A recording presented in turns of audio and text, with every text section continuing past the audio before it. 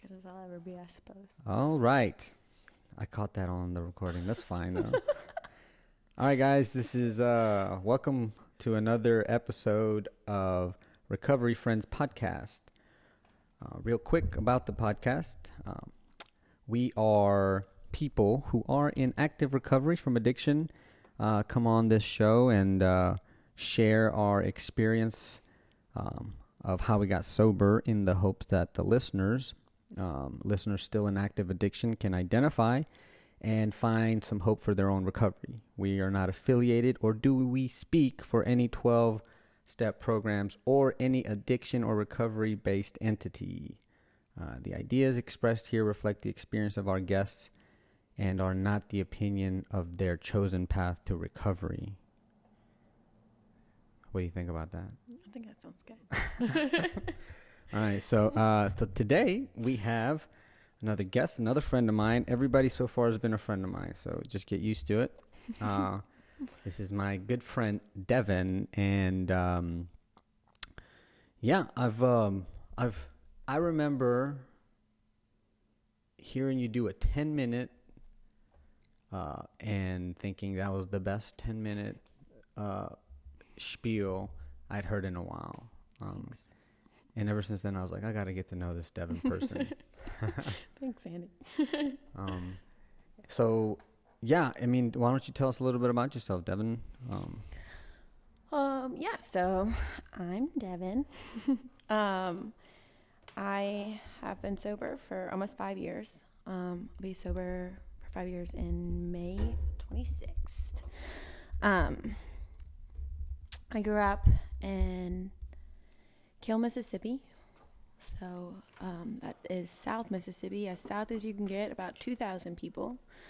2,000 people was your town. Yes. Did you go to the public high school there? I did. So you graduated with, let me guess, about 50 people. It was a little close to 100. Oh, really? Yeah, it wasn't over 100, but it was close. So 2,000 people? Yeah. That's interesting. I think so. I'm pretty sure it was like I was close just to 100. doubling, like, I was just doubling the amount. That sounds about right, though, I guess, because I mean, my town was 1,000 people in South Louisiana, and I went to the public high school and graduated with 35 people. Yeah, that is a small class. Super small, like such a small school, like insane. Everybody's always blown away by how like small that is. Yeah. Well, then you understand how boring small towns are. Yeah, 100%. There's not much to do. Not much except drink. Yeah. That's exactly it. So yes, I grew up in a very small town, and my parents, like, I started drinking when I was 13. And my parents knew about it. I think like it was pretty acceptable because there isn't anything to do in small towns, except go drink on some field somewhere. And so me and my friends always like went out and we drank a lot, and I, as long as I was home and wasn't getting in trouble with the cops, then everything was okay. And it wasn't weird. I hung out with other people that drank just as much, and I just don't remember it being. It took me a really, really, really long time for me to understand that it was a problem at all because of how normalized it was in my small town. Yeah, no, totally. Like, the people that I drank with a lot of them drank more than I did, or worse off than I was. I always never really necessarily considered myself like bad off within that community. Yeah. It was just everybody, we drank every weekend. During the week sometimes, it was always just what you did. Yeah. Yeah. Yeah, and I, the first time I ever got drunk was, like, I had people over, it was in my backyard, and I had cried about my hamster that had died the week before. I remember that. So it wasn't like this great experience, and I didn't really, like, I think I was just too caught up in everything to have, like, it wasn't something that I had really made any connection to. But then the first time I had gotten drunk alone, like, it was before a party And I was really nervous to be at that party. And I was really like just scared to be there. And I had a lot of fear about like being around a lot of people. And that was just kind of like my MO. Like I just didn't like social settings that much. And I had gotten drunk before the party. And it was the first time that I'd ever like done that. And it was like orange juice and vodka. I remember because like it went down real smoothly. And I drank a lot of it. And by the time I arrived at the party, I was really drunk. And I was just talking to people, and like I didn't care if they didn't like me, and I didn't care if they like thought I was weird, and that's like really when I had like this experience with alcohol where I was like, this is it, like this is like all I want to do. Because I think, you know, before that, I lived in a trailer. I grew up in a trailer with me and my brother, and Was it a trailer park? no, it was just like out in the middle of Like a field. Yeah. No.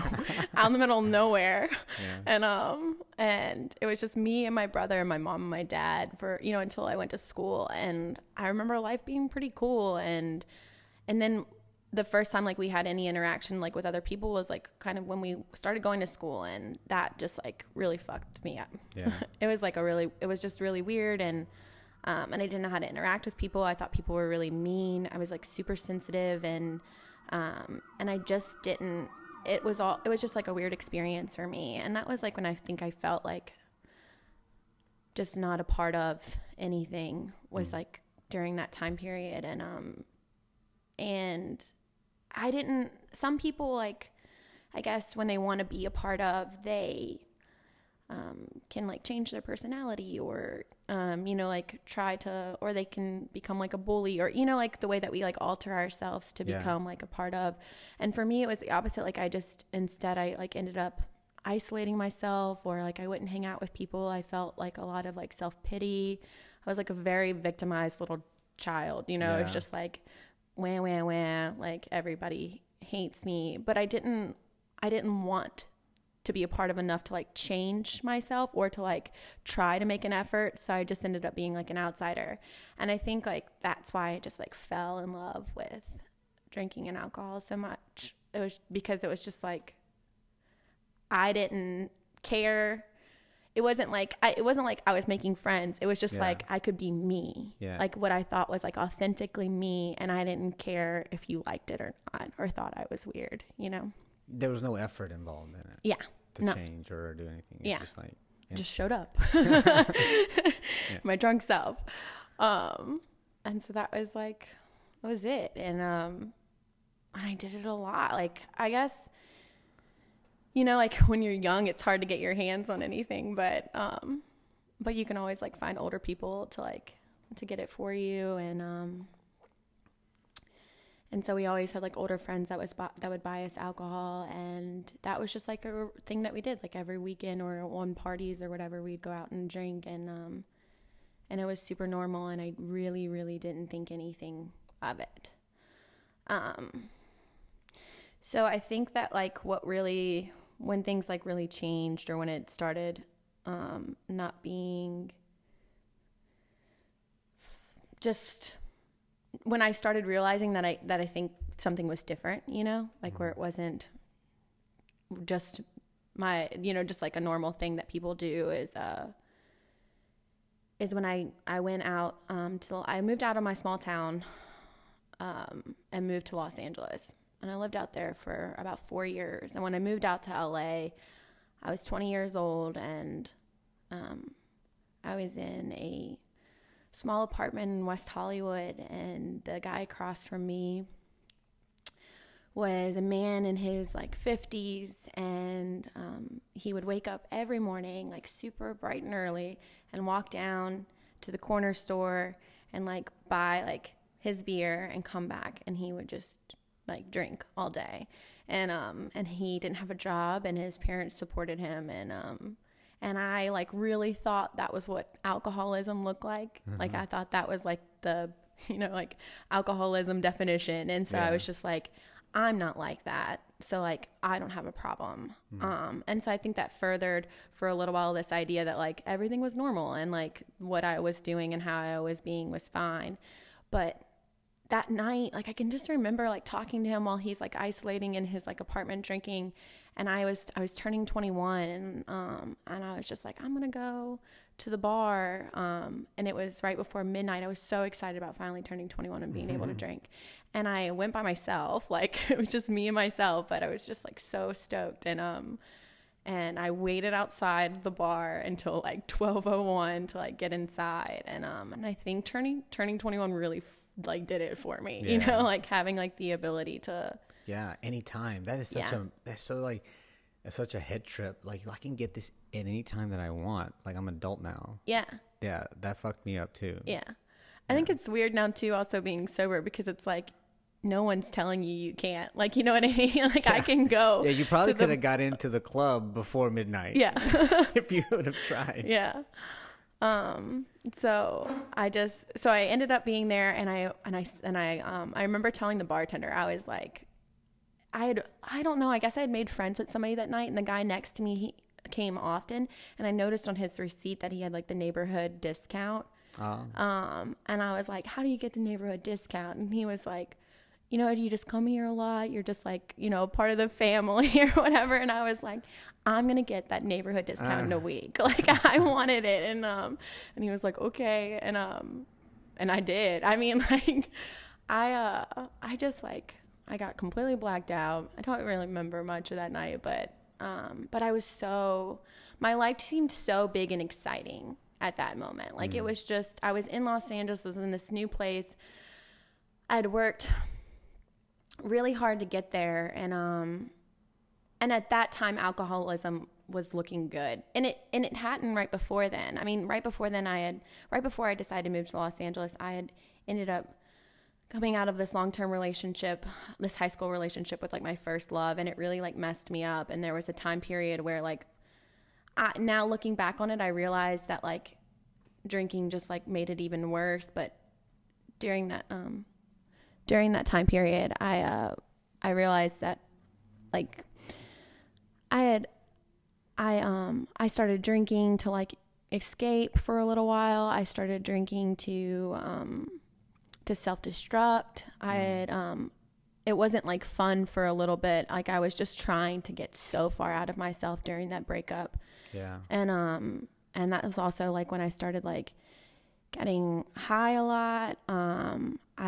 My anxiety was like skyrocketed at that time. It was like the worst it had ever been. And my friend introduced me to Valium, which was like my best friend. Yeah. And I loved Valium more than I loved anything. And, it made me feel so normal. And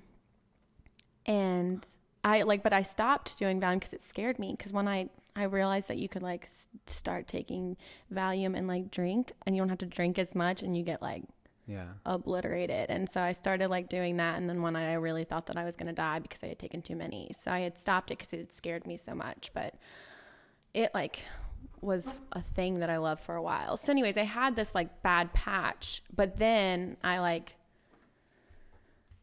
gotten out of it and found like I was like going to make a geographic. Yeah. Like it's funny because I was thinking also like, because I always thought maybe like my alcoholism, I don't know when it like really took a serious turn, but I remember my first like serious relationship, and it was pretty hard for me. Like the breakup was really hard on me, and up until then, I was drinking a lot. I was using drugs a lot. I was doing all this stuff. But, like, I think that was the first time where I really, really turned to it as for refuge. Yeah, like in desperation to, like save you. To save, yeah, exactly. Yeah. And I think that doing that for some reason, I was just imagining, like, that had to be the time where, like, it was embedded in my brain. Like, this is it. This is the thing that's going to save your life whenever. It's going to remove all the thoughts. It's going to remove all the anxiety. The deep dark moments can disappear with alcohol, like that. And I think for me after that, I don't know that I had a moment where I kind of got better for you, like it did for you. Well, I think the reason that it got better was because I tried committing suicide. Which is funny that I don't like, didn't even think about mentioning it because it wasn't going to be the last attempt that I had tried, but it was the first time I had tried committing suicide. And so I was like in desperation, like I was so silly. I was like super young and I was just like trying to like slit my wrists in the right way. Cause I remember people saying that there's a right way to do it if you really wanted to die. And I couldn't do it. I was like such a little bitch about it. And so you wanted to live. Yeah. I mean, that's what I realized. Like while I was sitting here, like trying to do it, I was like, okay, you're just in a lot of pain and yeah, maybe you want to die, but like, this is crazy. Like you need help, you know? Yeah. And so like, I ended up like going to like this counselor and, well, first I called like a suicide hotline. They kind of talked me down and then I ended up going to this counselor and we just kind of talked anything. So we didn't talk about my like drinking. She didn't ask me any questions about my drinking because I also didn't talk about it. I didn't link it to anything that was going on, you know? And it kind of got I just felt better, you know, just like being able to talk to someone. And I think the feeling better gave me like this small moment of clarity that I needed to do a geographic, you know? And that's when I like decided to move to Los Angeles. And so when I was in LA, alcoholism was once again, like in a good spot. You know what I mean? Like it was like not, it seemed glamorous. Yes. Yeah, definitely. I just turned 21. I was in a new city. I was like pursuing acting. Nobody in my small town had done that. And like, it was just this big thing. And I think like you were saying earlier, I did realize that like, it was always going to be my thing. Mm-hmm. Like I was totally okay with like spending a lot of my time alone at the bar because like that was my friend. And that was like where I felt like me. And I loved the bar. Like, I mean, I loved making friends with the bartenders. I loved drinking for free. Like I loved like I would still spend so much money because I would try to make everybody else like around me have, you know, I'd like buy everyone shots because I wanted them to like feel what I felt or whatever, or how I thought that I felt. And so like that was it for a long time. And now I never knew what like DTs, you know, look like, or like when you're like detoxing or whatever. But now I realize like I would wake up in the mornings with like the shakes and I didn't know what was happening. You know, I just always like, oh, I drank too much the night before, but I didn't realize that that meant that I was developing like a dependence on it, you know? And so like I was a server at a job and I can remember some days carrying around a martini tray and not being able to do it because my hands were shaking so much. Like I couldn't like lift them because it would like spill everywhere. And so I would get like the bussers to like deliver my martinis to the table because I couldn't do it. And I just didn't make any link. It really just didn't make any connection in my head. I was like, oh, you just drank too much last night and that was it. And I would get these awful anxiety hangovers where like I would lay in the booth at work and like lay down and I really thought my head was going to explode. You know, like I was just so anxious and so like it felt awful. And I would always like, there were so many times just driving to work, I would have to like, turn over and like puke outside my car and then like go to work. And I just thought all of that was like, I mean, it was like, I knew it was because I had drank, but I didn't think it was. You thought it was just like a normal after effect after a hard night of drinking. Yeah. I remember I used to always shake too. And I just thought it was like, cause I always had alcohol in my system, whether it was like affecting me or not. And I would shake. And like, if I worked at this warehouse for a long time. And if I had to do something with a tool and somebody was behind me, I would get so like self-conscious because you thought you were gonna. No. Cause like if it was a screwdriver and I was trying to get the screwdriver to go into the screw, my hand would just be shaking all over the place. Yeah. And I'd have to like hold it still and breathe, and it was crazy. Like, yeah, I lived with the shakes. Yeah. It's incredible. Like I never thought that I'd be able to hold my hand still. Straight. Yeah. So that was it. And I continued like that for a while. I got the neighborhood discount at Barney's. I made a lot of awful decisions, and I could always hold a job. That was the one thing that I could always do. But it was funny because my bosses would always make jokes about like me drinking and constantly. They would be like, like I remember one day I was like, oh, it's the 4th of July. Like, I'm going to go like get trashed after this. And they would be like, how is that any different than any other day? You know, like, and I just thought it was funny. Like I was like, oh, like I'm the alcoholic and it's funny and, and stuff. But my boss would never let me be a bartender. I like wanted to, I had been there for a while and I'd worked really hard. I was like working consistently and constantly, and I wanted to be a bartender so bad, and he did not trust me to be a bartender, and he would not let me be a bartender. And it would make me so mad, but it was because like even though I worked a lot, I was always late. And I was always like dying from the night before, you know, and I just like, he knew that I drank a lot.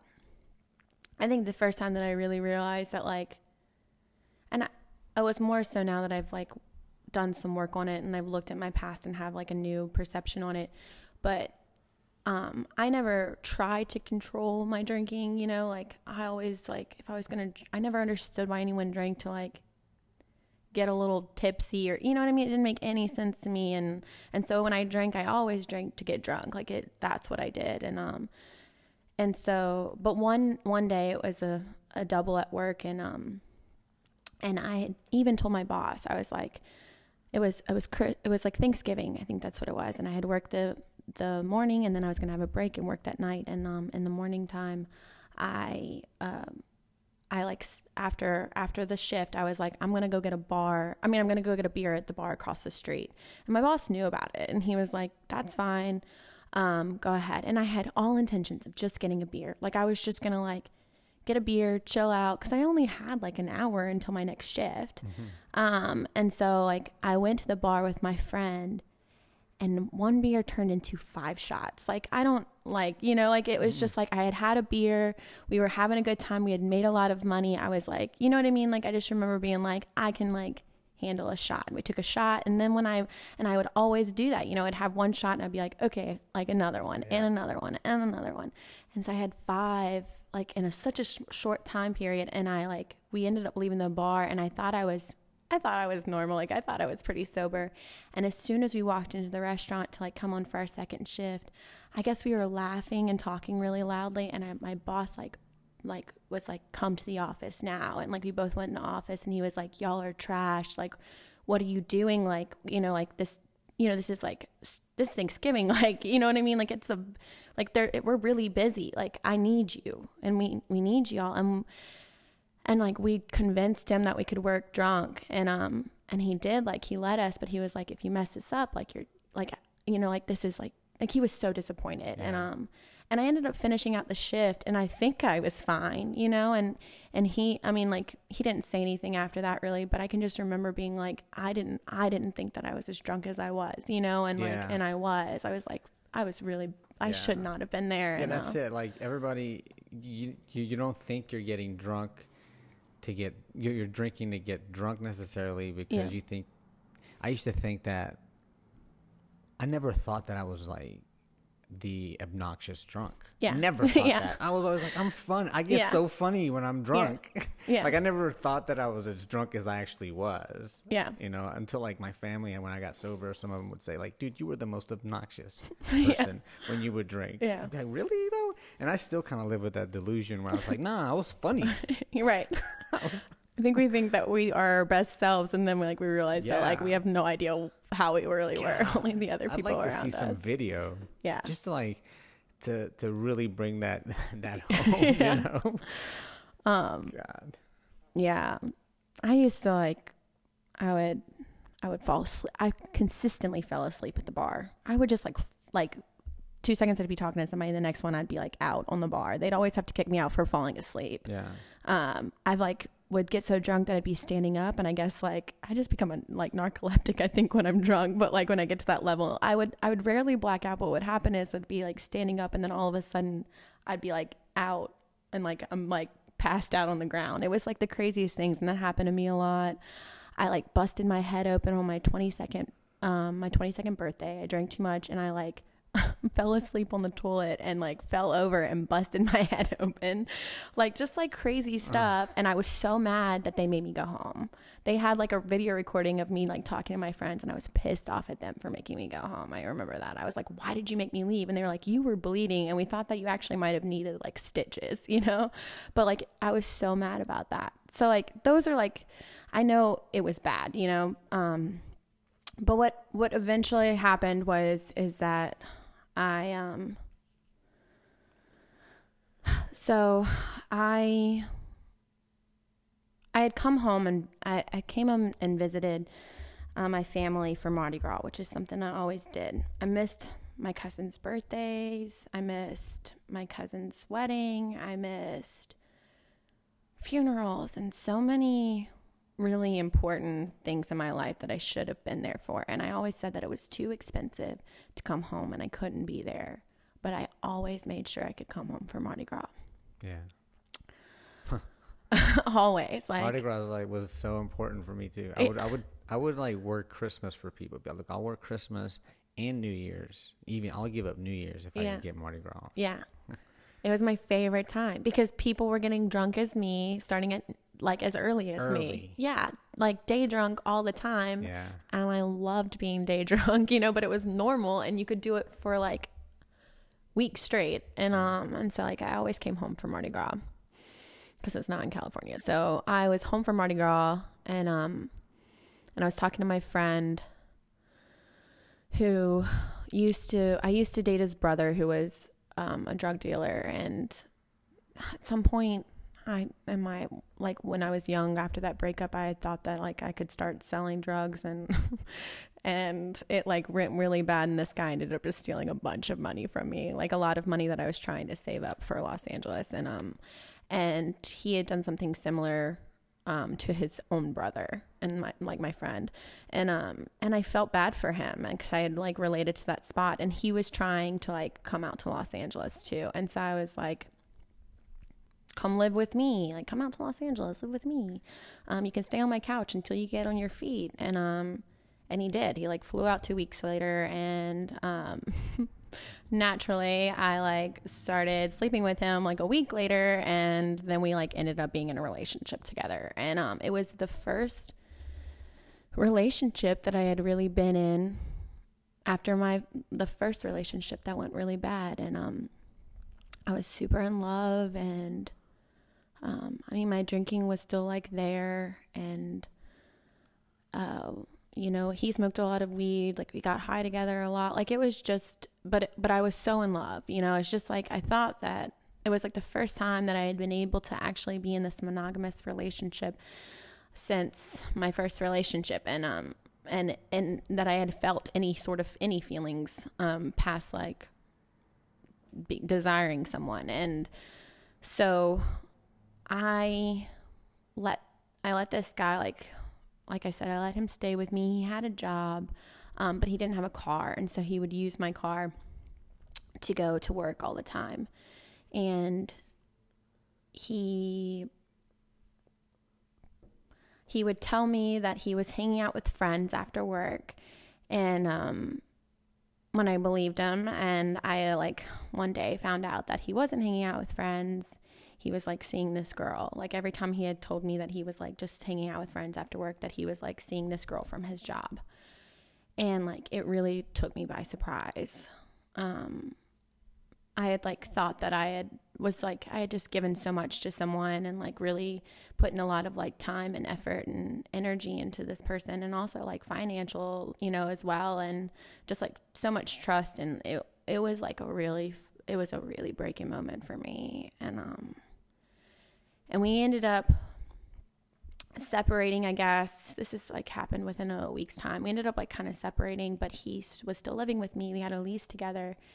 And I started, it was the first time that I couldn't spend a second in my skin. Like not even like a second, you know, like beforehand, like I could like escape through work or, you know, and then after work I could get drunk, you know? So like there was never a moment where like I had like these long periods of time where I was like, okay in my skin. But I could live with it. You know what I mean? But now but then it turned to where I couldn't even like, I just couldn't spend a second. Like I couldn't walk out my door without like wanting to drink or do something, because I just needed to like be out of myself completely. And it really scared me. And I like became super agoraphobic during that week. Like I said, like leaving the house became like such an issue. And it was already an issue before. I was already drinking to go to like grocery shopping. But like now I'm like, I don't even want to like step a foot outside my door for any sort of reason, even to drink. You know what I mean? Like I wanted to drink in my home, you know, and like away from everybody. And it was just pretty awful. And I was doing it consistent. I was just like, I was still like not, no, I was getting a little drunk at work. but I was like, as soon as I could, I was like throwing alcohol in my system or getting high or just doing something to get out of myself. And so I went to sleep one night after being all drunk the whole entire day. And I woke up from sleeping in a full-fledged panic attack. Like it had woke me up out of my sleep, and I was like shaking. I thought I was going to die. And my head went immediately to, I need to go get drunk. And I knew that was like, something clicked in my head where I was like, this is a problem. Like I don't need to do, like, I need to face this, you know, like I can't keep living like this. And so I called my father up that night. So weird. This was May 25th of, you know, like almost 5 years ago. And I called my dad up. I guess it was technically the 24th because it was like after midnight that night. But anyways, I called my dad up. It's like after midnight. It's super late. And I'm like, Dad, I'm like talking to him and explaining how much I'm like having problems. And I was like, I told him I was going to go find a church, you know, like, cause I knew that sometimes churches kept open, you know, and you can just go sit in them, which they don't really do anymore. They don't. It's just crazy. They don't do that. Like, it's not a thing. I wish they did. Yeah. Like, I wish I could go to one of those really fancy Catholic churches sometimes in New Orleans. I'm like, I wish I could go in there right now. But I can't. Yeah. But it used to be like that, you know, it used to like, you could like call sanctuary. Like you could always just like have shelter in like a church. And so, I was like convinced I was going to go find a church and like sit in it and like have like a come to Jesus moment, you know, where I just like faced all of my crap. And I was going to do it. Like I was like so determined, and I didn't even look for a church. Instead, what I did is I got up and I went and got margaritas at the bar where my ex-boyfriend worked, because I knew the girl that he was seeing was also going to be working. And I watched them the whole time that I got drunk at this bar, and like just saw that the way that they were interacting, and realized that like that like it had been happening for a while, and that they had this like relationship. And I ended up throwing my keys at him. I remember that like I walked into their kitchen, which is crazy because he was back there talking to her, and I threw my keys at him to the car, and I was like, you can have it. And I was just like so upset. And I walked across the street and got even more drunk at this other bar on Sunset Boulevard in Hollywood. And I remember sitting at this bar, like drinking whiskey, which is something that I love to do, and it always helped everything. And the other thing that I loved more than anything was attention. And I remember like drinking whiskey, and I remember like these group of like 5 attractive guys like sitting here talking to me, and I remember like just like blank stare looking at them, being like, this isn't working. Like none of this is working. And so I like walked back to Sunset, and he was sitting in my car talking to that girl, and I lost it.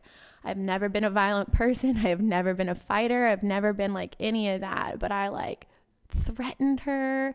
I like started shouting at her. Somebody had to like hold me back. Like like little me like was like trying to throw punches. Like it was pretty insane. And like Sunset Boulevard's like it's a pretty famous street. It's pretty like it's pretty out open in the air, you know. And I'm like just acting a crazy person. And we were so it's at Pink Taco on Sunset Boulevard, and their garage, they had like parking on the bottom floor, and then if you drove up this little hill, they had parking on this like top level. So it's like kind of a parking structure, but there was like it's like a grassy hill, and so it's just on top of the hill, but it was kind of far from the ground level, where other people were parked at. So I'm standing at the top of this hill, and I'm yelling at him and screaming at him, and he just looks at me like deadpan, like he's just like he just didn't care. I remember him just being like so silent, and I couldn't get any sort of reaction out of him. And so I like literally like threw up like the deuces. Like I was like, peace. And I turned around and walked off this like parking thing. And I like rolled down this hill, like hit some branches, like really like, I mean, like I had like brush burns all scratched up, and like before like this little drop to the cement, somebody must have like saw this all going down and had ran down there and had caught me. Oh. And so they like caught me, and they like, and then y'all lived happily ever after? Yeah. Definitely. And so they like brought me back up to their car, and the whole time I'm not even processing what's happening. I'm still yelling at him and the girl while I'm being carried to the car and wrestled in. And they're like, we're gonna get you home, you just need to like chill out. And so I got back to my apartment, and somebody like was there for a little bit, and then they left me alone. And I remember shutting myself in the bathroom and sitting with like all the lights out with the knife in my hand, being like, I've got to fucking do, like, I just got to do it. Like, I've just got to be over this. And I don't remember, I think maybe I just was so drunk I fell asleep, or I don't know what stopped me, but I just ended up going to bed. And when I woke up in the morning, my other roommate that lived with us was there, and my ex-boyfriend had ended up coming in from the night before, and I tried talking to him, and it was nothing had been fixed. Obviously, it only made it worse. And so I realized that like my reality wasn't changing. Like there was nothing I could do to change the situation, and I was right back before like the day before, you know, where I was just like couldn't be in my skin, and I was like, something has to change. And I just thought that I just couldn't live in my body anymore. And so I told my roommate at the time, my other roommate, and I said, I need you to take me to like a psych hospital. Like I need to go somewhere. Like I need to check myself in. Like I can't be a part of like this life anymore. Like I can't. And it was Memorial Day, and she took me to this I just like literally Googled like psychiatric hospital, you know, and she like took me to this place that was the nearest one by. And since it was Memorial Day, it was closed. And I was standing outside this building, like knocking on the door, and I kept knocking and nobody answered. And they had this little machine, and I kept clicking it. And finally somebody came over and was like, can I help you? Like, we're closed. It's Memorial Day. And I just looked at my friend. I didn't know what to say. And I just like said, listen, I just need help. Like I need help. Like I'm scared and I need help. And they opened up the door, and I came inside, and this lady set me down in this little room, and I just told her that I like needed to be like locked up. Like I needed to be away from everybody. Cause I couldn't I couldn't live anymore. And, so we sat in this little room, and she was like, okay, like I can like, I'm going to call up this place and see if they have any beds. I can get you in this place. And she was like, sent me, like had all this paperwork. And she was like, you need to fill it out. And just so you're aware that, if you want, like that you can't leave. And like, once you check yourself in, you can't leave until like doctors think that you're like capable of leaving. She's like, we're going to put you on a 5150, which means that you have to stay there for a minimum of 3 days. And then afterwards, it's like up to the doctor's decision whether or not he wants to let you go.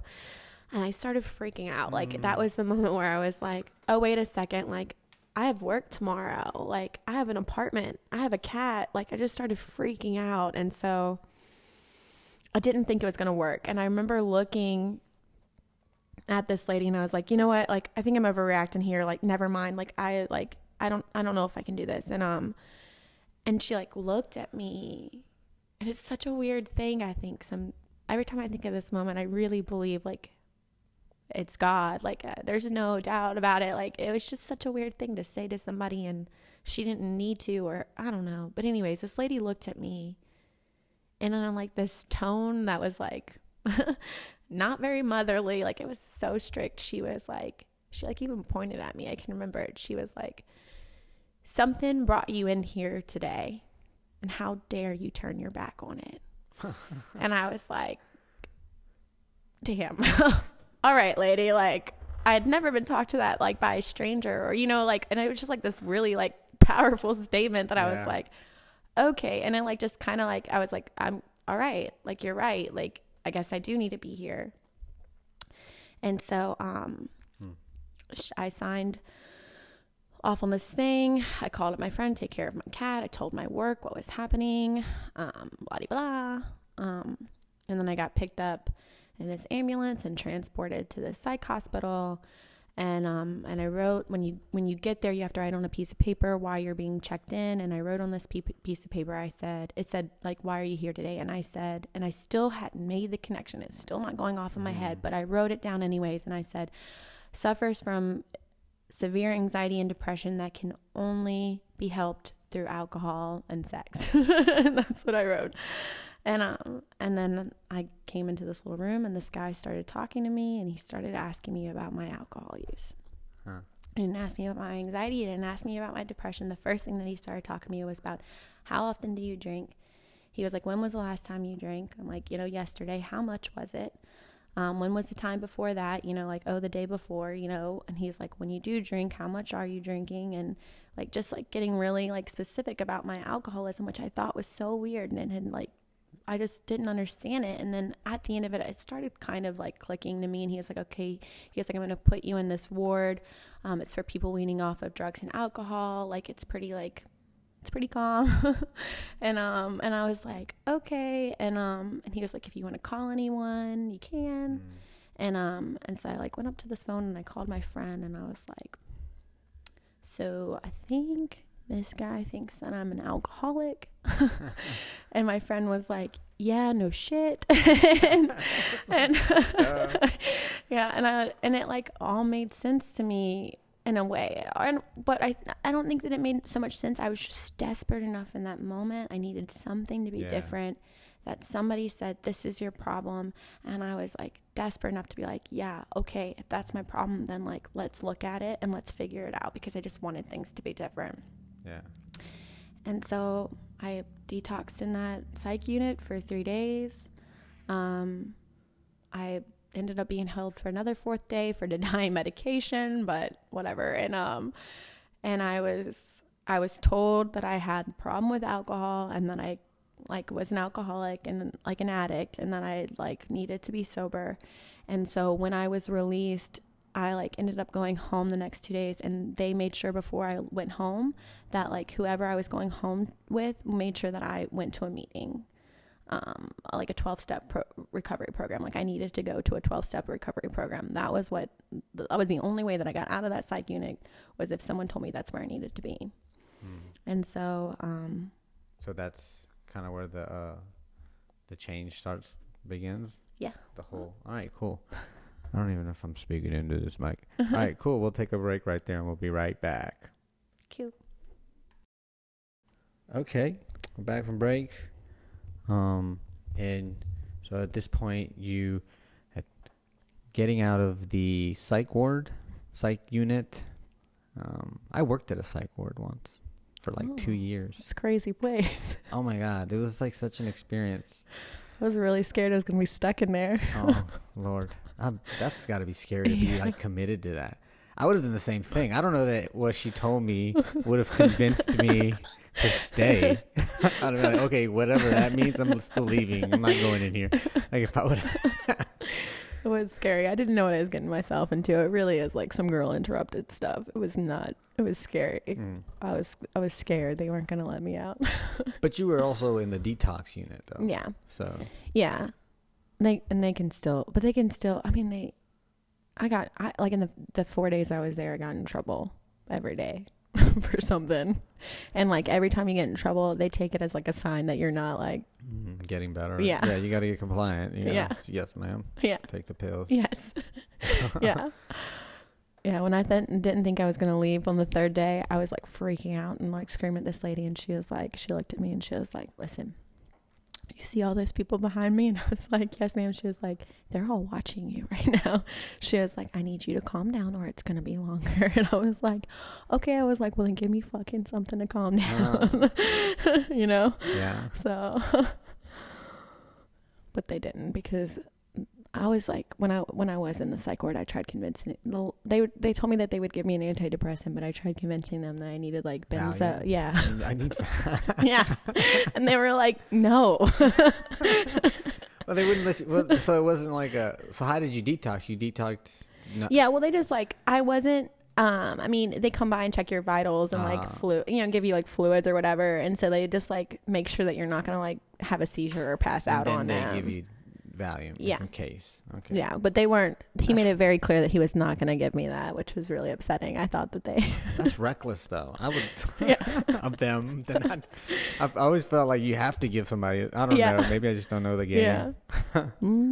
I mean, I think they gave me pills right when I got there. I mean, I don't. You know what I mean? I don't. Yeah. I was so out of it. I don't remember anything except like, I was out of it. I'm way. So I'm already a tiny person. I'm 5'9", and I weigh like 120 now, I think. And when I was in there, I weighed 106. Yikes! That's still 5'9". Oh yeah, I guess you hadn't grown some. Yeah. No. Yeah. Same height. So, but it was like I was deathly skinny. I couldn't eat. I can't eat when I couldn't eat. But yeah, I just slept a lot. I had to like wake up and go to like these like kind of like meetings. I don't know, but they were just like out where they talk about like addiction and stuff like that.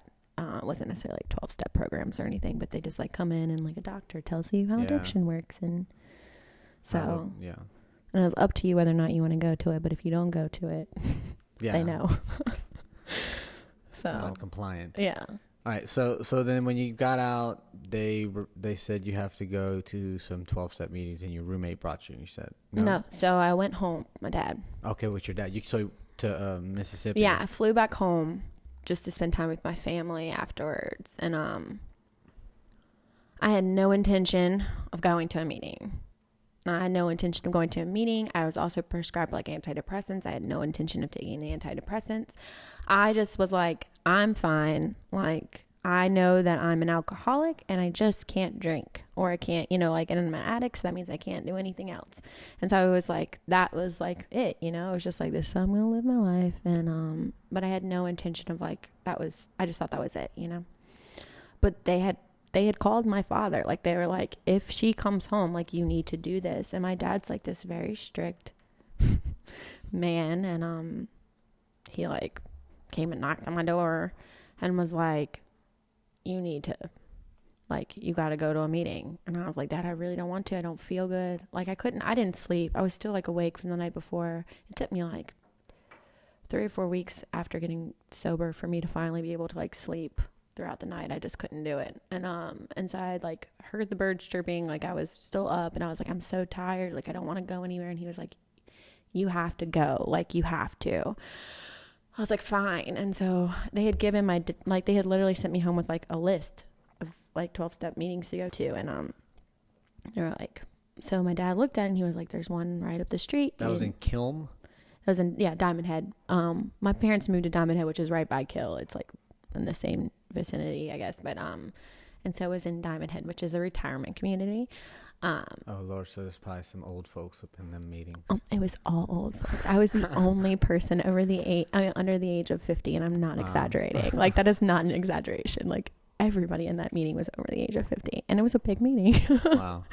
Yeah. So I like rolled up to this like church in Diamond Head, and I was wandering inside, and I can remember this so vividly. I didn't know where it was. And now, you look for like 12-step meetings from people smoking cigarettes outside of the building, but you can also find them from people laughing inside the rooms. And and I like was looking and trying to find, and I heard people laughing behind the store, and it was like the only sound that I'd heard in this whole building. And so I was like, this has got to be it. And I like opened up these doors, and these people were smiling and laughing and chatting with each other. And I'm just like a wreck, and I'm like, is this a meeting? And they were like, yeah. And I I started crying. Oh. I just started like bawling, and these like older women like set me down, and they were like, it's gonna be okay. And the meeting started, and they were reading stuff, which now I realize is not like anything special or different from any other meeting that you would ever go into, but they were reading this stuff, and I was like relating to it a lot. And I was just like, it's talking about like being young and thinking, that I'm too young to be sober. It was just like all these, I just remember that being a big thing, and like how we couldn't safely use alcohol or drugs in any form. And I just like felt so defeated, and I'm just crying the entire time. And I find that they don't do this in larger meetings, but they do it in smaller meetings. So since it was my first meeting ever, they turned the entire meeting into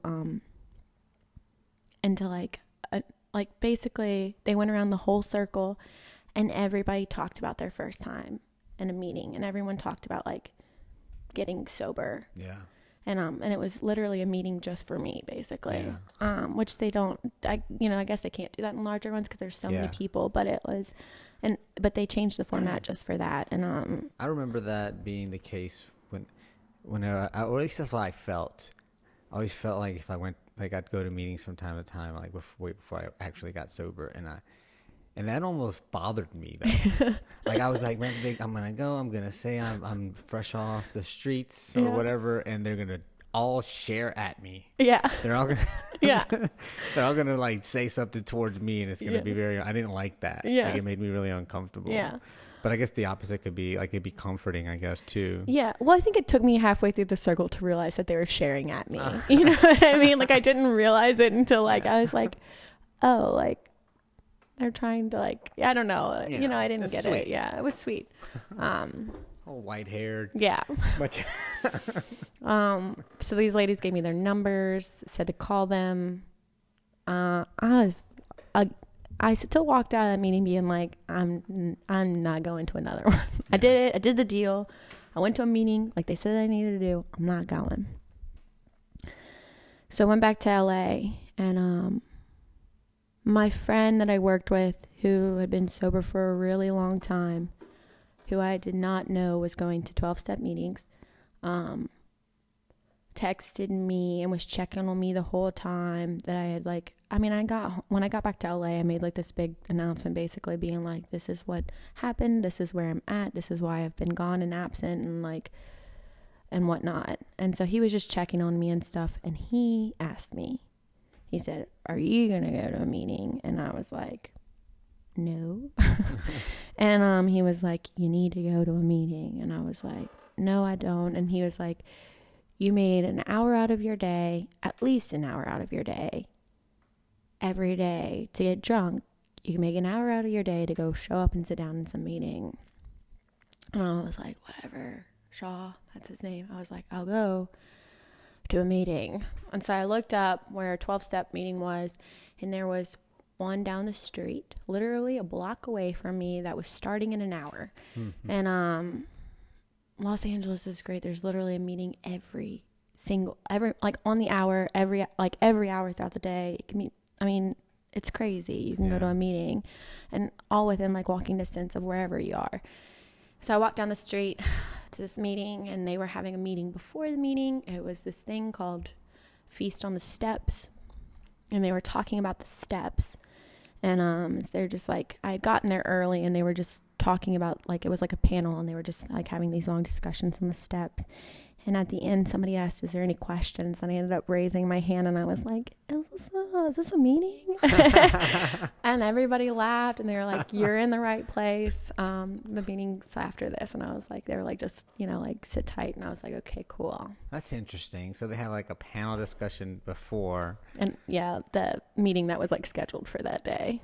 Yeah. Wow. It was only on Sundays, or like, it was like weird. It was like, it happens only like a certain amount of months. Like it's something that they would do like reoccurring. Oh, okay. And so then they had like the regular scheduled meeting, and I remember listening to it, and So like my idea of 12-step programs before going to one was that like what I saw in movies, where everyone's in a circle and then they talk about their problems and everybody like says like it's okay and like that's it. You know what I mean? Yeah, pats you on the back and like that's it. And so it was really interesting to me because this guy was sitting at the front. He was just talking about his experience, strength, and hope, and like just like telling his story, you know, about how he got sober. And then when he started talking about, he kept saying like this program of recovery, and when he started talking about working the steps, he's like kept pointing at this like thing that was hanging behind him that had 12 steps on it, which I'd never seen before in my entire life. I didn't know anything about it. And he just kept pointing at it and he kept talking about it. And he kept saying spiritual experience, like spiritual awakening. And he kept saying it over and over again. And I like didn't really understand what he was talking about, but I knew that that's what I needed. Like he was talking about feeling all of these feelings of desperation and darkness and problems, and how he like then had a spiritual experience through working the steps. And so I was like, that's what I want. Like, I know that's what, cause I know that like I need that. I know what darkness feels like. And if something is telling me that maybe this can make it better, then I want this. And so then I also heard him, he said it so many times. He was like, get a sponsor. And I was like, okay. So, after the meeting, this like really hot guy stood up and talked about how they were going to do this thing called fellowshipping after the meeting at this like burger joint. And I thought he was so cute. And, and then this girl came up to me who had also come up to me before the meeting started. Her name was Justine, and she was like just talking to me, being Miss Chatty Cathy. I didn't know why she was talking to me so much. And she was just like giving me her number, telling me if I needed anything, blah, blah, blah. So, I decided that I was going to follow this cute boy to like this fellowshipping thing. And so I went to this fellowshipping thing, and it was like just him and like 3 other people. And like they were just like talking and hanging out, and I just thought, you know, like it was a talk and hang out kind of thing. And then they were also told me that I needed to get a sponsor, and I was like, okay, I'll get one. And then the cute boy was like, I'm gonna go to this other meeting that's starting soon, do you want to come? And I was like, yeah. So I like went to this other meeting, which was at a hall, and I love that place so much. I have so many good memories there. But I was at this hall, and people were outside, and they were talking and hanging out. And I went inside, and I went to this meeting, and this meeting was a lot more rambunctious. People talked throughout the whole meeting the entire time, and I was laughing and making jokes, and like it was just like kind of crazy. And this was like a later time. Yeah, like it's midnight? it was a 10 p.m. meeting. Yeah, and it just gets wild in there, and it still is to this day. It hasn't changed a bit. And so after the meeting, that same girl that had talked to me in the other meeting was there, and she came up to me again, and she kept talking to me, and I was like, okay, like they told me I need a sponsor, so like I'm just gonna ask this girl to be my sponsor. I don't know what that is, but I'm gonna do it. And so I did, and I asked her to be my sponsor, and she was like so ecstatic. She had only had like a year, and but she was like so happy. I think I was like That's really crazy. her first like sponsee, yeah. And so she said, this is what we do. You need to she like said I needed to go to meetings as often as I can. I needed to call her every day. Sometimes she wouldn't answer the phone, but I just needed to like let her know how I was doing, and I needed to go to getting a home group, which is like go to a 12-step meeting like consistently, and I needed commitments like at these meetings, and that was like picking up chairs, you know, or washing dishes or whatever. And I was like, okay. And she was like, and we're gonna meet an hour, and we're gonna read through this book. And I did. I met with that girl, and I read through the book, and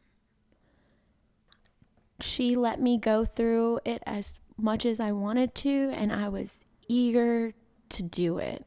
I think like that's just the part of myself that's like always has been like a go-getter and like wants to like complete the things. And so we would read, and she would like, there was at one point I remember being like, okay, like we've read a lot, like you need to just like digest this stuff and like we'll come back to it another day. But she would just like if I wanted to keep going, we kept going. And then and so I like, that's awesome. yeah, it was at that point of my recovery, I was like, if I made it an hour with a sponsee, like I was like, okay, this is good. This is taking. Sometimes I wouldn't make it to an hour. I was so bad.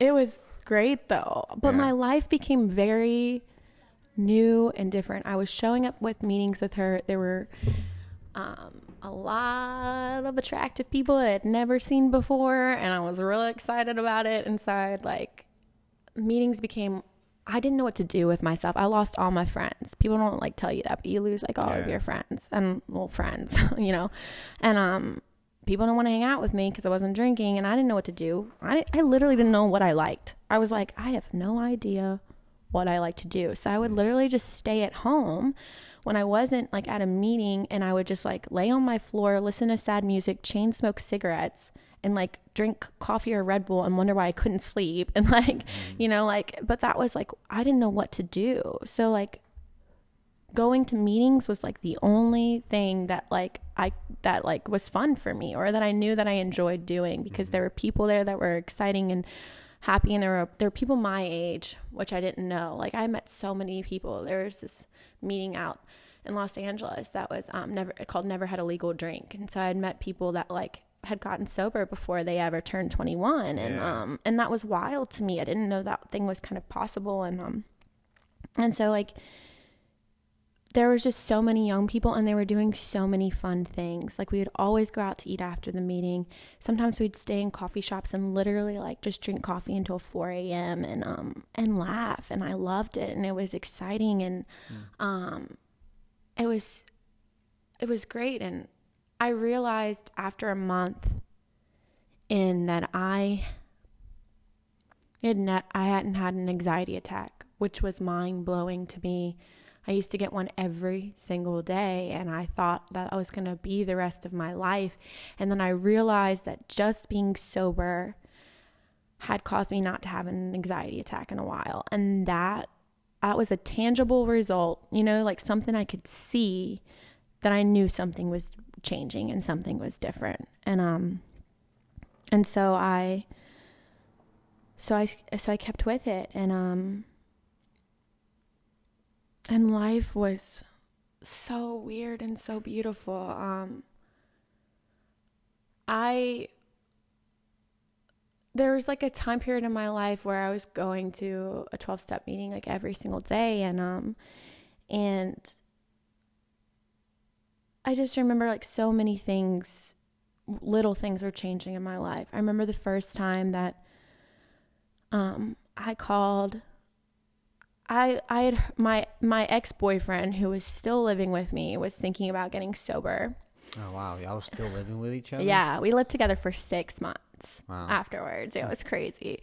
So we were still living together, and he was thinking about getting sober, and the girl that he had cheated on me with was thinking about getting sober. And so I called up my sponsor, and I was like freaking out, and I was like, what if they both end up coming to coming to meetings, you know, and that, and I just like see them all the time, and like, this is so stupid. And like, they get this big and beautiful life that like I'm working towards, and they don't deserve it. And like all of this shit, like I was just so upset. I can imagine like if feeling like they're like stepping in on your territory, you're like your sanctuary. Right. Yeah. It was like, I was freaking out, and she was like, it was the first time I'd ever heard this, and it changed my life. Like, changed my life completely. She was just like, you're future tripping right now. She was like, has any of this happened yet? And I was like, no. She was like, have you seen them at a meeting? I was like, no. And she was like, okay, like, it's not happening, and like, you worrying about it's not going to do anything, you know?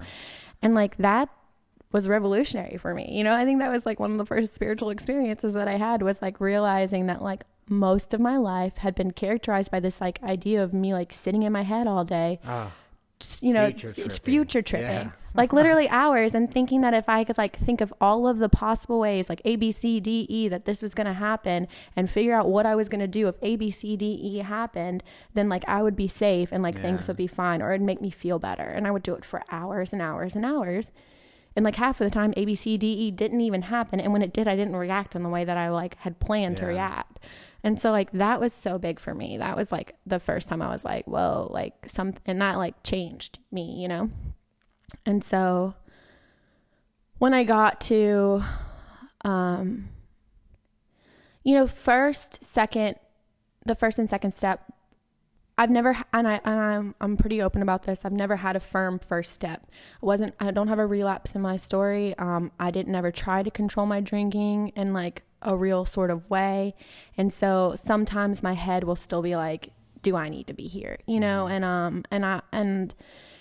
it was because like I never tried to put it away, you know? And so like, but I realized after working the steps, and I'll get into it more, but after working the steps that I had that my life was so much more bigger and beautiful than it was before I had gotten sober. And I knew that like something was changing, and I didn't want to like throw that all away to figure out whether or not like I really like that I deserved a seat here. Not even worth you know? it. Yeah. And so, you know, like, but I want, you know, the only requirement is a desire to stop drinking. So I wanted to be there. And so I did. And then the second step, I had always had some sort of relationship with a God, and that wasn't like really hard for me, to do. I had like thrown away my old conceptions of God for a long time. Like I had already realized before coming into AA that like, before coming into like recovery, that what I wanted was,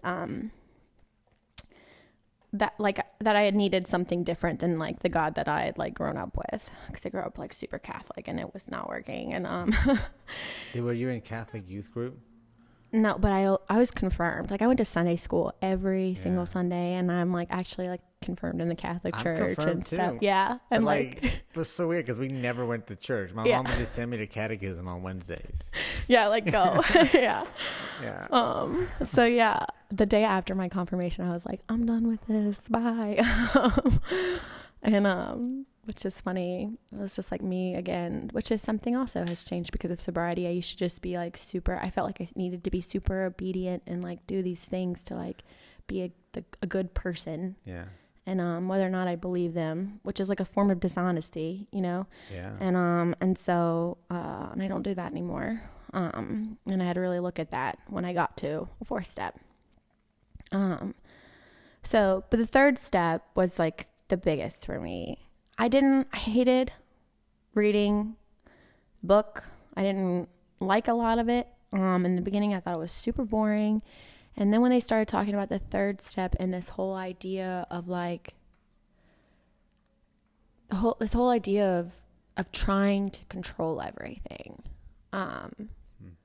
and trying to, you know, make sure everybody's like doing what I think that they should be doing because I think that I know best, and that it never works out for me. You know, I related to it so much. My sponsor had made me take in like that part in the book where they're talking about all of being the actor trying to run the show, instead of letting the director do it, you know. And she'd made me take in that whole part of the book, and I had to put it in I form.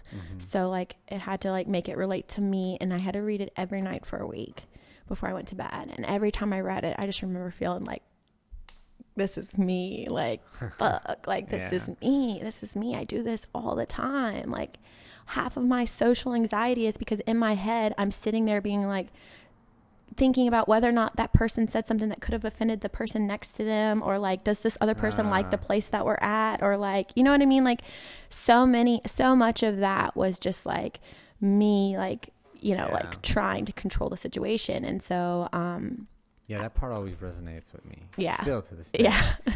Yeah.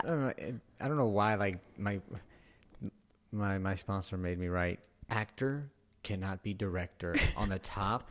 And I was like, Whoa. Yeah. It's like, Right. It's so simple, but it really does. Like, it's so big. Yeah. It makes so much sense. And so I love the third step. And so I tried to like, we had written down the steps, and we had also talking about, the principles behind the step. And step 2, you know, believing in a higher power was like the principle of, hope, like having hope. And then step 3, which is like, you know, came to believe, like, I mean, you know, like, this, giving our life and our will over to this higher power, like, is faith. And I never realized, it was up until that moment that I realized that I had always had hope, but I had never had faith. And that was revolutionary for me too. I realized that I really had to look at and really like had to think about this idea. Do I believe? I remember that same sponsor told me that my higher power felt like I was worthy of this big and beautiful life. And I remember it making me cry. And like really believing that, like, you know, when everything's right and like that this thing that's out there in the universe is like looking out for, it just like wants what's best for me, you know, and that there's like this tranquility and peace in there that like I can find once I tap into it, and like really believe that, you know, and believe that it's like, believe in the beauty of it. And so like I really had to look at that. And so that step 3 was really big for me. And then I did a 4th step, and looking at those patterns. So I came from a really strict sponsor family. They told me not to date my first year of sobriety. And I used to sit outside of meetings and literally have old timers fight back and forth between each other about my sex life. Like, cause I would be talking about it and be like, I really want to see this guy that's like has a few months, and my sponsor's telling me I can't do it. And like this old timer's like, it says that we're not the arbiter of anyone's sex conduct. And then like another old timer like yelling back at him. And like, it was just like this funny experience, but like, it was just interesting. And so anyways, I just like still did what I wanted to do. And so I was seeing this guy, and I remember my sponsor saying like, you're going to live your life, whatever. This is my suggestion. You don't have to take it. I'm telling you, things are probably going to change after you do a 4th step. And I was like, whatever. So, you know, I did a 4th step where I write down like all of my shit and all of my part in it. And then I did a sex inventory where I looked at like these patterns that I was doing in relationships, and it did. I remember being like, whoa, I don't know that I even want to be in a relationship with this guy. You know, like I was just like blindly living my life, which I think is kind of what you do before doing a 4th step, is that you're just like blindly walking through life and like not consciously making these choices, you know, you're just like living off of these impulses. Yeah. And I always like I heard in a meeting one time, you know, it talks about these character defects, but the reality is that like they're like these survival skills that we learned that are no longer working for us, you know. And so like I'm just like trying to survive in this world in the way that like I have learned maybe at like a younger age to do it, and it's no longer working, you know. And so I ended up like breaking up with that guy after a 4th step, and I had to make amends for it later on, which is what she told me was going to happen. So it was like, you know, like, but I'm so glad that I still walked through that and had that experience. So anyways, did 4th step, did the 5th step where, you know, like I told this woman everything, which some people have like an experience in that. And for me, I didn't really. I was so used to telling people all of my shit. I really didn't have many secrets or anything to hide. So telling somebody everything wasn't this like big moving experience for me. 6 and 7 were pretty quick. And I had an experience with 6 and it took me years to have an experience with 6 and 7. Later on, when I had changed sponsors a few times, I was learning about 6 and 7, like these removal of, you know, character defects. And I'm in the 12 and 12, there's like this part that talks about how we can't remove our character defects, that it has to be like God that removes them. And that like also like I had an experience in that too, because I realized that I was still, even though I had thought I had this firm understanding of step 3, that I was still living in this self-will in a sense, because I thought that I could remove my defects, you know, that I, like, if I just do enough 4 steps, if I do it right and properly, or if I like do all of like A, B, and C and D, that like Devon's going to get rid of Devon's shit. And like, the truth is that like Devon doesn't get rid of anything, you know, like I have to like hand it over and like become a vessel almost. And then like that's when like my shit gets removed. And so that's like really when I had like an experience at 6 and 7. And so then I got to 8 and 9, which was like the amends process and making amends to all these people that I had hurt. I hated 8 and 9. Hated it. I remember in the beginning, like I was like, I don't want to go talk to any of these people. I was so angry about it. I was so like, I was willing, but I didn't like it. Yeah. And people were telling me all of these stories about these beautiful experiences that they had in the men's process. And like my first men's process went like to shit. And it was like not a great experience. And I was just like, this is awful. Like, I don't feel good. I had like lived in with this girl who had like, she was also one of us, probably. She probably had some problems with drugs and alcohol, and I moved in with her knowing that she was like this, and then she ended up skipping out on rent a few times. We got into so many fights about like the way that she like was, you know, she was kind of messy, like our house, like just so many fights about everything, about living together basically. And when I did a 4-step, I realized that my part had been like understanding and knowing this girl before we'd moved together, and still like moving in with her and expecting her to be anybody than the person that she was. Yeah. Like she's going to change all of a sudden. Yeah.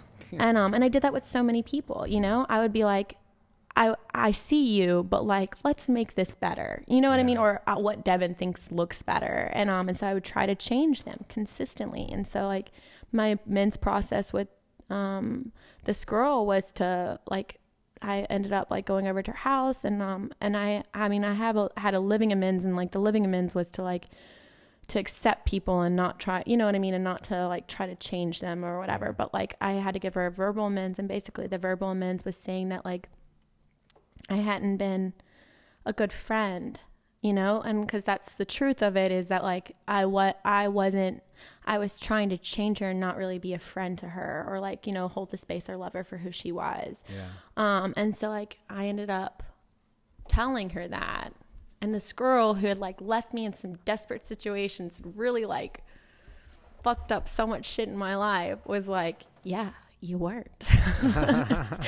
I just like was so angry. I just remember leaving there and I'd be like, that bitch, like she did not even say sorry for the shit that she did. And like, so it just wasn't this great experience. But, you know, I think it's funny. I look back on that experience now and I'm realizing that it's like such the crutch of so many of my problems. And I've been making amends for so many things in that way for my whole time being sober. And I think the biggest one that I had to learn was with my father.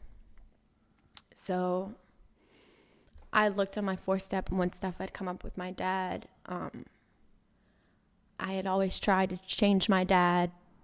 I wanted my dad to change.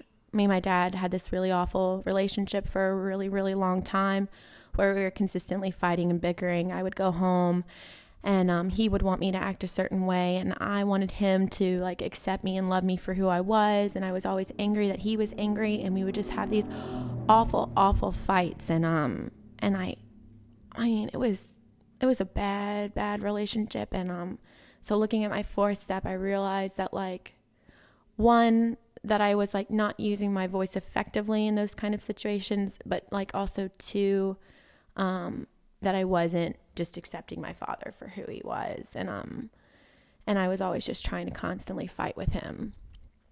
So something that like the 12-step program had taught me was that when you come to a 12-step program, you're allowed to have whatever kind of conception you want of God.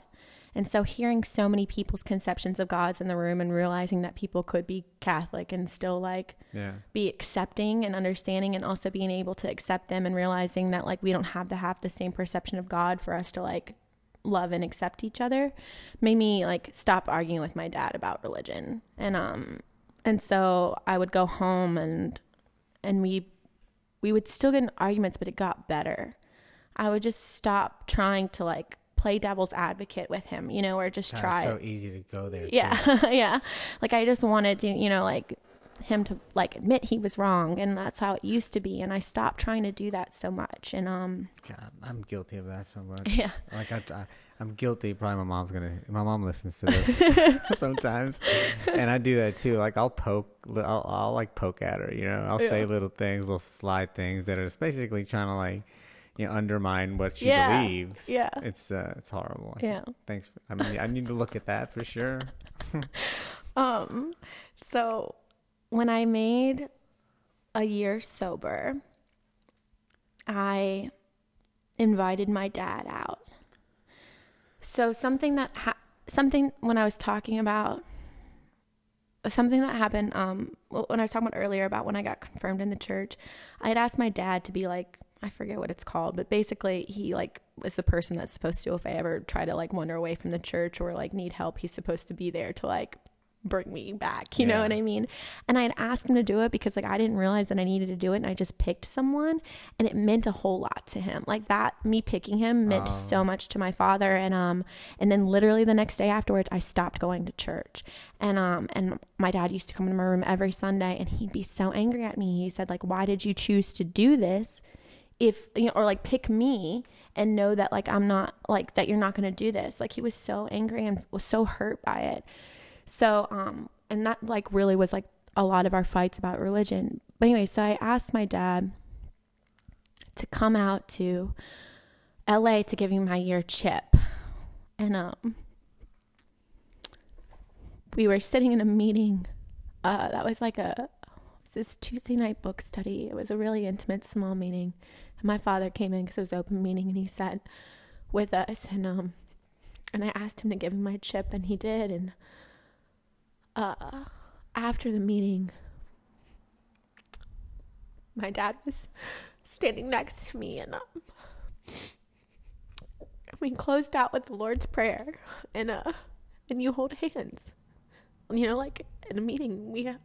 I held hands with my father, and we all started saying the Lord's Prayer, and my dad just started crying next to me, and I realized that like that was all my father ever wanted. Like he wanted to know that like I was safe and I was loved, and like that was all he wanted from me when he wanted me to go to church, you know. And he had saw that I had found it in the rooms, you know, in recovery. And like it was incredible. Yeah, it was just like this powerful moment. And like that was like the first experience that I really had with amends, and realizing that like what it looked like to change and what it could do, you know, like with relationships and stuff, and like just and like do for the other person. Yeah. And like and so like things like that was just like such a big experience for me. And so then there's, you know, 10 and 11, and 10 let's see, 10 is continue to take inventory, and which I'm so awful at. I was thinking about it like the other day. I was thinking about how, so I'm the kind of person, like I've literally been sober for almost 5 years, and I've taken an inventory more than 5 times. So I've done a 4th step, not taking inventory every day. I've done a 4th step, like 6 or 7 times. And I realized the other day that I probably wouldn't have to do that so often if I just kept up with it every day. You know, if I just took the time at the end of my night to look over my day and be like, what's showing up for me right now? Because it save you so much trouble too. Yeah. God. Because what usually happens is that I like take my will back, and then I just like keep running on it. And then I'm realizing like, and then I'm like, and so much shit, and there's so much like not clarity about what's happening, that I think that I need to do like this big 4th step, so that way I can gain some clarity about what's going on in my life, instead of like just like keeping up with it every day, you know, and like being present every day, and like being there, you know, and like looking at it then. And oh, my phone died. Oh, I'm not even sure. Okay. Sorry, Andy. Sorry, we're still talking. I'll wrap it up. No, it's I think Probably, yeah. Okay. Another 10. Yeah. Max. And so, anyway, so I just realized the other day that was super important. And then my experience with 11 is that I always thought meditation was sitting still, and I can't sit still, and I never did it because like I just like was like I can't sit in silence and I freaking hate this. And then I had a sponsor that was like, there's things called active meditation where like you can move and meditate, and like that was this like revolutionary experience for me. And it was like really important for me to understand that it's more about being present, you know, like sometimes like meditation can look like what they call like be where your hands are, you know, like so if you're washing dishes and just like actually washing the dishes, you know, like I don't like folding the clothes and like putting love into folding the clothes, you know what I mean? It's like a form of meditation because you're just being there. Yeah, doing it deliberately. My dad used to tell me that. My dad was hella woke. Yeah. And so that was really important for me. And then with 12, man, just like carrying this on. I think that was like, I'm thankful for that every day. I think in a larger scheme, 12 brings me back to myself all the time, because sometimes I can hate me and I cannot care about me or not love me and not want anything to do with myself.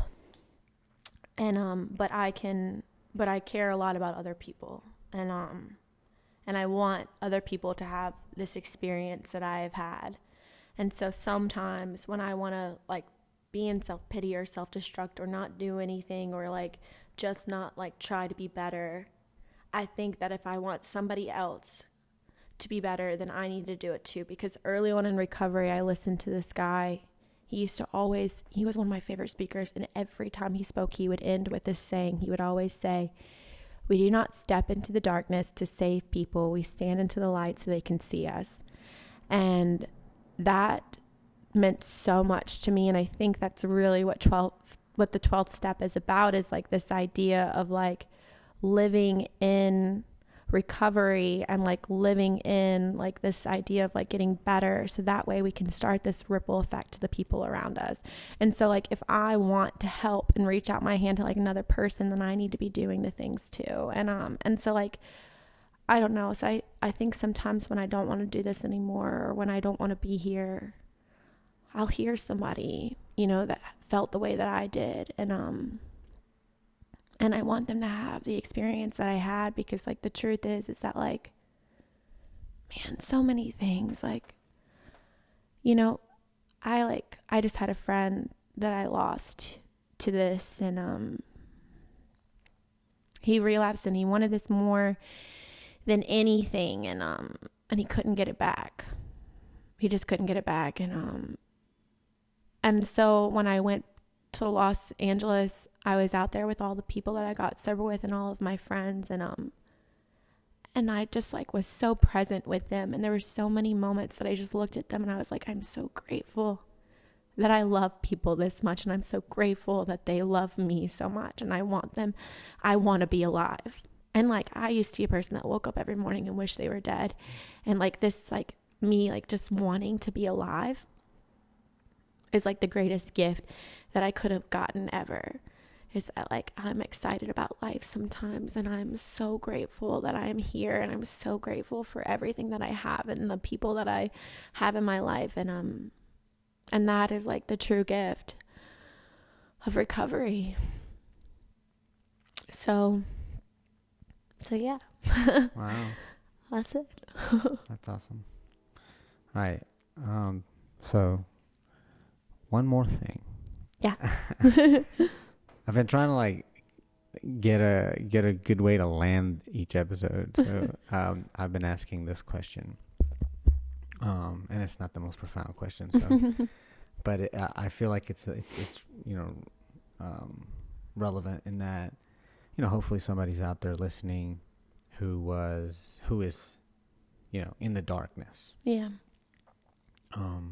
And I'll tell you what, you did a really good job of standing in the light tonight. Thanks. But if you were, like, let's say if you were to encounter that person who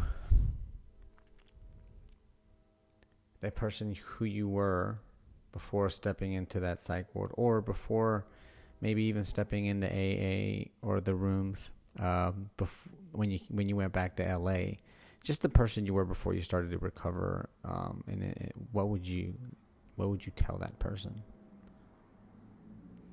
It's a tough question. Man, to be honest, Annie, I don't think I'd tell her anything. I think if I was around me and was able to spend some time with me going through that process, I think the best thing that you can do, or the best thing that I could have done for myself, is to like hold the space, which is what my friend Shaw did. And I didn't realize he was doing it, He just was there for me. Wow. He never pushed me to get sober. He never said get your shit together. He never tried to make me do anything to better my life. He just was always there if I needed him. And he was always there to give advice when I asked for it. And so I don't know if I would tell that girl anything. I think that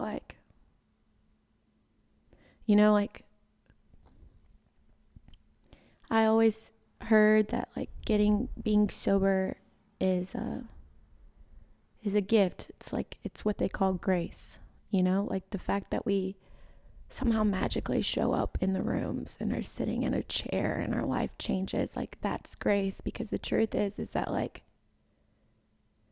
if I had tried to alter that course, I don't know where I would be, or I don't know. I think God had his hand, in everything. And I was being led to where I needed to be by grace. And so that's why, especially after my friend died, I just think it's really important that I remember that it's grace that I'm sitting here today sober, and that I need to honor that. And so I just try to continue honoring it. And I'm so glad that things happen the way that they happened. Wow. That's beautiful. Thanks, Thanks, Devin. All right. That's it.